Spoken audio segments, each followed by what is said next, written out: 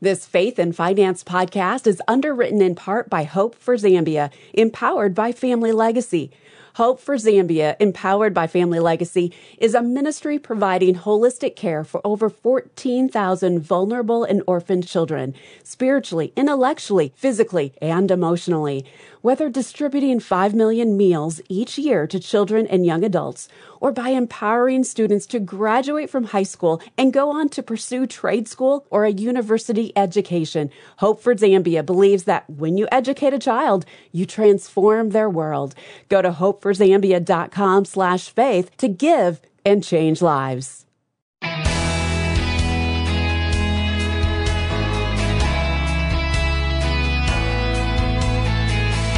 In Matthew 6:21, Jesus gives a timeless financial and spiritual principle. Where your treasure is, there your heart will be also. I am Rob West. It's a simple concept and proven true countless times. But why is it true? The answer may surprise and challenge you. We'll unpack it today, and then it's on to your calls at 800-525-7000. That's 800-525-7000. This is Faith and Finance, biblical wisdom for your financial journey. Well, first of all, we can all agree that God's word has power. Isaiah 55:11 tells us, "So shall my word be that goes out from my mouth. It shall not return to me empty, but it shall accomplish that which I purpose, and shall succeed in the thing for which I sent it." The Holy Spirit is the author of God's Word, and He gives it, first and foremost, the power to save, but to accomplish any and all the things that God shall purpose. So that brings us back to Matthew 6:21. Where your treasure is, there your heart will be also. That is a truth that has both a positive and negative connotation. The negative is, if you spend the resources God gives you on ungodly things, your heart will follow after those things. In the positive sense, then, the verse tells us that if we use God's resources in righteous and godly ways, our heart will naturally follow after those things. You can also look at the verse in two other ways. Is Jesus saying that the emotion comes before the act or after? Does the heart follow the treasure, or does the treasure follow the heart? And why is that important? Well, it's important because all of this is leading up to something we talk about a lot here on the program, the power of money. You see, money has power, and that's what Jesus is really saying, and probably why there are over 2,300 verses in the Bible dealing with money and possessions. You may not want to put your treasure, and it's not really yours, by the way, on godly things such as giving to your church. Maybe that's very difficult for you to do. If so, Matthew 6:21 should give you hope and encouragement. It says you can change your attitude by changing your actions. Now, how exactly does that work, especially if money has so much power over our lives? Well, money has power, but so does God's word. And so does giving. In fact, giving has a very specific power. It has the power to break money's control over us. That might seem counterintuitive, but it's true. The late Pastor Charles Stanley liked to say that we need to hold money with an open hand, because if we close our fist around it, it takes control of our thinking and our behavior. Financial teacher and author Ron Blue says, quoting now, "It's not that my heart is where I put my treasure. It's that where I put my treasure, there is where my heart will go. The heart follows the treasure, not the other way around. Jesus wants me to treasure Him and a relationship with Him, and I can't if money or mammon is my God," unquote. Jesus says a lot about money in the Gospels, most of it warning us about its power.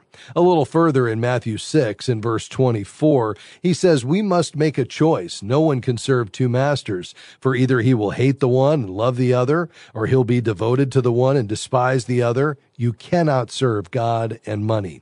Note that Jesus doesn't say it's difficult to serve God and money. He says it's impossible to serve God and money. He's saying you have to make a choice, God or money. In 1 Timothy 6:10, Paul tells us what happens when we make the wrong choice. He writes, "For the love of money is a root of all kinds of evil. Some people eager for money have wandered from the faith and pierced themselves with many griefs." If you doubt that's the case, consider that loving money more than God is really idolatry. It's no different than the Israelites worshiping a golden calf. Now, to be clear, there's nothing wrong with acquiring wealth and acquiring more than you need. If the Lord didn't allow that, we wouldn't have anything to give. Money is not the root of evil. The love of money is. That's what Jesus is saying in Matthew 19:23 and 24. It reads, "Truly I tell you, it is hard for someone who is rich to enter the kingdom of heaven. Again, I tell you, it is easier for a camel to go through the eye of a needle than for someone who is rich to enter the kingdom of God." A bit of hyperbole there, perhaps, to make a point. If you love riches, it will be difficult to enter heaven because you're choosing money over God. The only way to break the power that money has over you is to give generously to God's kingdom. I hope this encourages you to be a generous giver, starting with your local church and then expanding to other ministries as you're able. All right, your calls are next, 800-525-7000. We'll be right back. God has entrusted His finances to you, and we at FaithFi have designed our FaithFi app to help you live, give, owe, and grow with that perspective. Our FaithFi app is the leading biblically based finance app. You can manage your money, get top biblical financial resources, and interact with a community of like-minded believers, where you can ask questions, get answers, and share what you're learning. Go to faithfi.com and click the word app to get started. As a faithful listener of this program, you know that there's life-changing financial wisdom in God's Word, and FaithFi is here to help you and millions of others learn to be good and faithful stewards. As a nonprofit organization, we rely on help from monthly FaithFi patrons, supporters of this mission, to help us continue and expand our outreach. Has God provided financial answers for you through this ministry?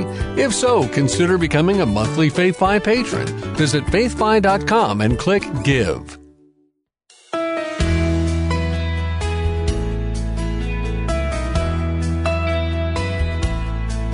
Welcome back to Faith and Finance. I'm Rob West. This is the program where the 2,300 verses on money and possessions found in God's Word intersect with today's financial decisions and choices. The number to get in on the conversation, 800-525-7000. That's 800-525-7000. The calls are coming in quickly, so get on board. We'd love to hear from you. 800-525-7000. Let's start in Tyler, Texas. Hey, John, go right ahead. Hey, how are you doing today, Rob? Really appreciate I'm well, sir. Your show. Thank you. And I appreciate what basically I consider to be your ministry to help the faithful to be good stewards of what God's given us. Because, as you said, it's His, not ours. Right. Well, I consider it to be my ministry as well, so I'm glad we're on the same page. Hey, how can I help you, sir?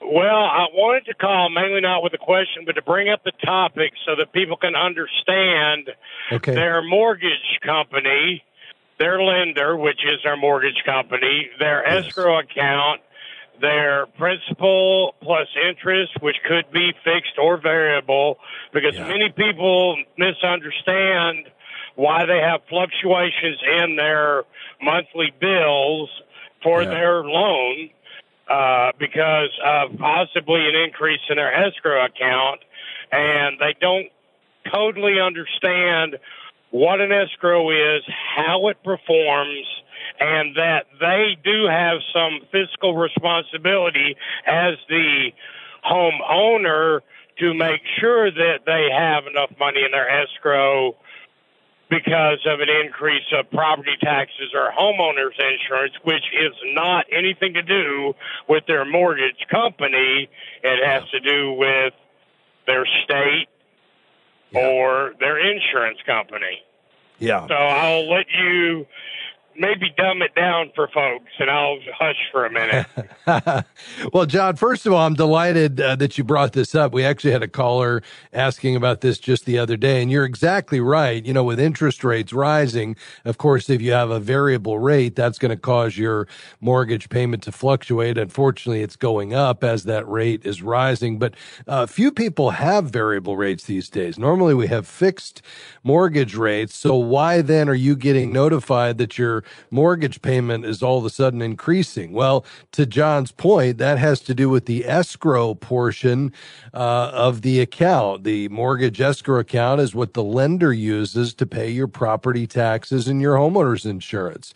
They require, and this is right there in the covenants usually, in some cases, they'll let you handle that yourself and escrow your own,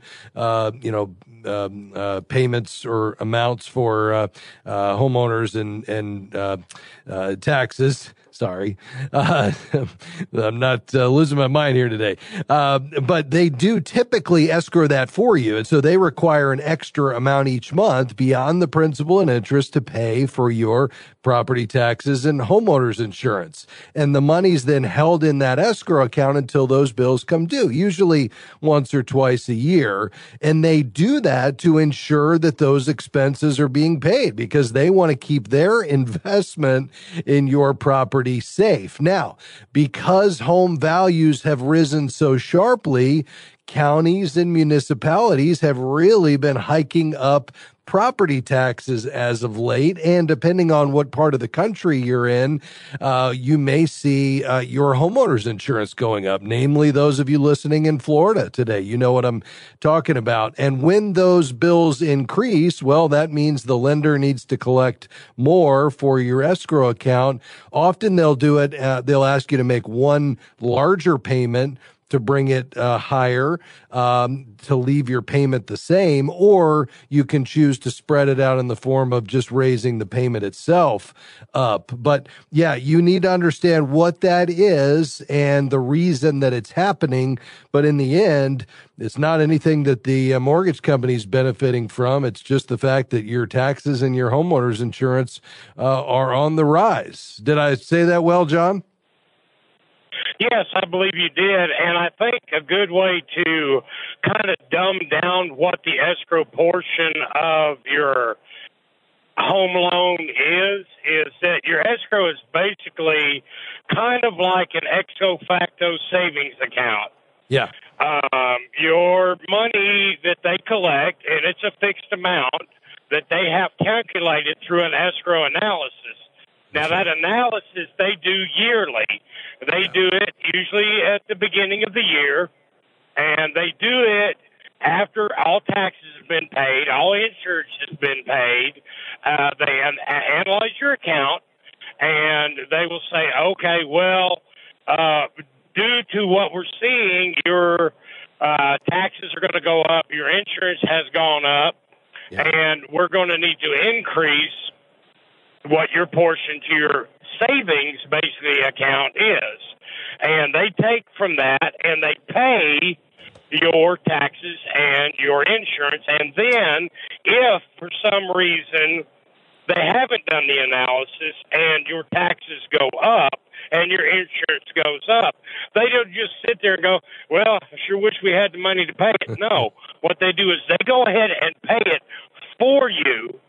So now you have a shortfall in your escrow account, which you may have to make up.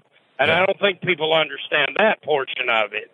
Yeah, that's right. So they don't get, and it's not that they're penalizing you. It's that, hey, look, we took the money and paid it for you in advance. It's like a savings account with overdraft protection. Yeah, basically. So they pay it out, but we got to collect it back because we gave it ahead of time.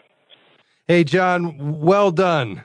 Well done, my friend. You articulated that very well, and hopefully that clears up for some folks maybe that had some confusion around that escrow account, what that looks like. Let me finish with one final thought, and then we'll move on to some other callers.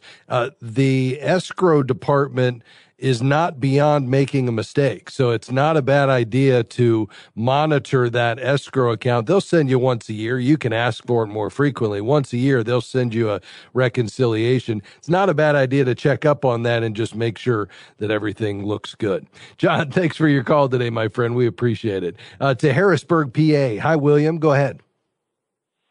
Hi, Rob. Thanks for taking the call.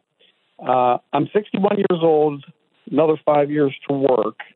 And late last year, everyone was talking about a recession this year. And so I moved my 401k money 75% of it from stock-based to a secure fund.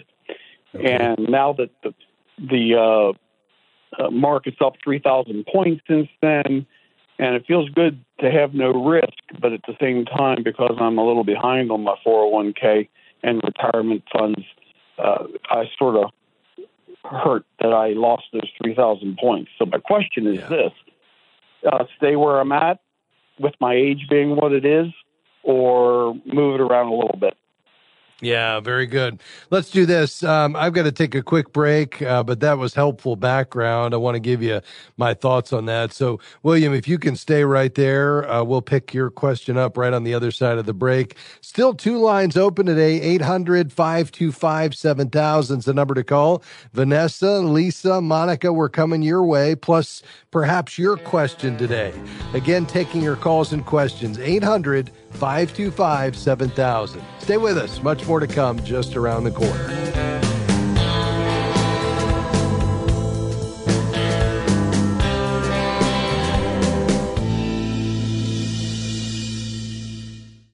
Hope for Zambia, empowered by Family Legacy, is a ministry providing hope to vulnerable and orphan children in Zambia by investing into their spiritual, intellectual, physical, and emotional growth and well-being.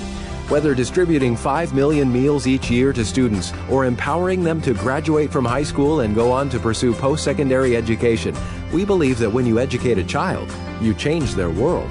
Go to hopeforzambia.com/faith to transform a life. Are you struggling to fit your faith into your practice as a Christian financial advisor? The Certified Kingdom Advisor designation teaches you a step-by-step process to confidently deliver advice that aligns with Christian values. Discover the skills you need to help your clients make a kingdom impact. Get started today by enrolling in the CKA educational program at kingdomadvisors.com/getcertified. That's kingdomadvisors.com/getcertified. Welcome back to Faith and Finance. I'm Rob West. We're taking your calls and questions. All the lines are full, so we'll get to as many of these questions as we can today. Just before the break, we were talking to William in Harrisburg, Pennsylvania. And William is 5 years out from retirement because of the uncertainty of the market, the volatility, a looming recession. He took his retirement assets and moved them out of the market to more of the stable, fixed type of guaranteed investment. And as a result, has missed this rally that most of us didn't expect. I mean, this market has just gone straight up, and there's really not a whole lot of reason for it other than we are seeing inflation come down and the economy has been resilient despite the massive and quick rise in interest rates. And now we're starting to hear more economists than ever during this current cycle say that we may miss a recession. We may actually see that soft landing that the Fed was trying to engineer. That still remains to be seen. There's still a great likelihood we could have that recession later this year, and we could see more hikes, or they could stay in place longer. Nevertheless, William's wondering what to do, just kind of given his current situation. And William, what I would go back to is just saying, okay, despite the fact that maybe if we could redo this, you would have changed how you approach this, you would have just ridden it out. I think the question now is, given where you find yourself today, what is the very best option for you in terms of the right allocation moving forward? Because here's the reality. Even though retirement's only 5 years away, if the Lord tarries and you're in good health, you have a decades-long need for this money. This money needs to last you quite a while, 20 plus years. And so we want to have a growth component to it. We also want to have some stability. We don't want it to be volatile, whether we have a recession now or not. We're going to have one at some point, and the market is cyclical. So let me ask you this. Did you say your age was 61 today? Is that right? Yes. All right. And when you get to retirement at 66, are you planning to begin drawing an income from this right away, or will this just be free to continue to grow because your bills will be covered from other sources? Probably begin to draw. Okay. All right. And what do you have today in that retirement account? 157. Yeah. Okay. Well, I mean, I would put it back to work, and the data says, putting it all in at one time is the best way to go. Oftentimes, we might think, well, maybe I should stage it back into the market over 6 months, and the only reason, at least based on the data, you would want to do that is if you just can't stomach it, putting it all in at one time, and that's going to allow you to actually get that working for you, and you'll feel better about it. But if you just want to rely purely on the data would say, when you decide you're going back in the market, you put it all back in, and you would want to put it in with an allocation that makes sense. Based on your current balance, you'd want to try to not pull more than $500 a month, $6,000 a year out of that account in order to preserve it for the rest of your life. But obviously, you've got 5 years for it to grow. And I think, as somebody who's roughly 60 years old, typically we would say at this point, you'd probably want to go 50-50, 50 in fixed income, bond type investments, 50 in stocks.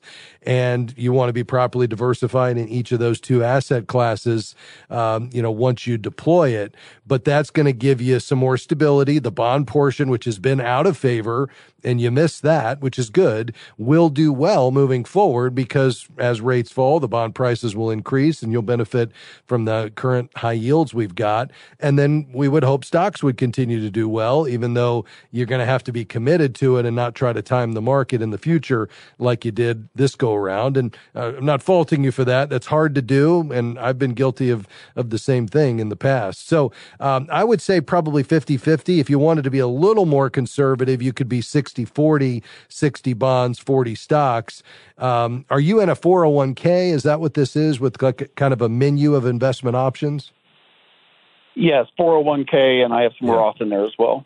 Okay. Yeah. So you'd want to just choose from that menu of investments. You could get the counsel of an advisor if you wanted somebody to look over the investment options you have in your 401k. But basically, you'd want to be broadly diversified with a mix of roughly 50-50 or 60-40 bonds to stocks, using the investment options in the 401k. And again, the data would suggest you move it all in at once. Right. All right. Well, thank you very much. I appreciate the information. All right, sir. Thank you for your call today. We appreciate it. To Florida. Hi, David. Go ahead, sir. Hey, Rob. Thank you for taking my call. Sure. I just want to first start off by saying your knowledge for investing is just outstanding. I just want to commend you on that. I appreciate it. You're truly blessed. Thank you. So I have some money sitting in an online savings account. It's not a lot. It's just $25,000. It's taking in at a little over 4% right now. But I was thinking on moving it over to a treasury bill, locking it in for a year. So it's a low risk, moderate type of risk. I just wanted to get your thoughts on that. Yeah.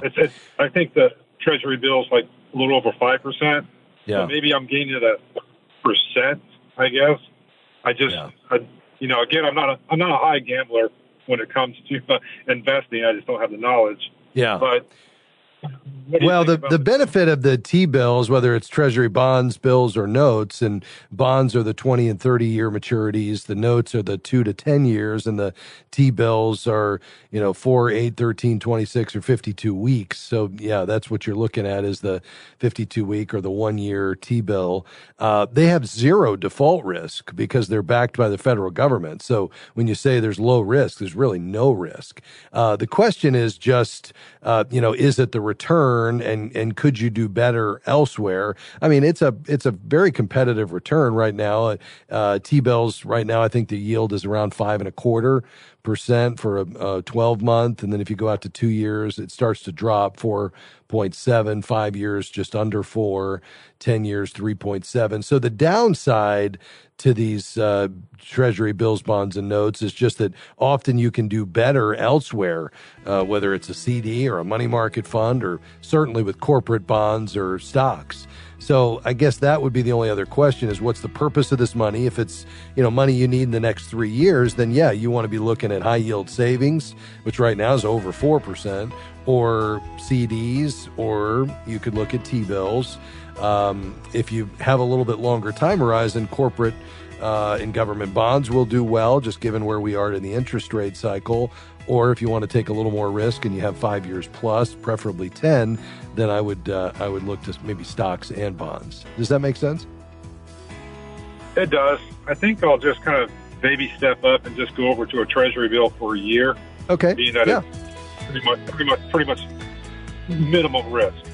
Well, and I would say, I would counter to that and say no risk, because you got the backing of the full faith and credit of the United States government, and if that goes under, we got much bigger problems. I hope that helps you. Thanks for your call. I hope you'll make plans to join us again next time for another edition of Faith and Finance. Faith and Finance is provided by FaithFi and listeners like you.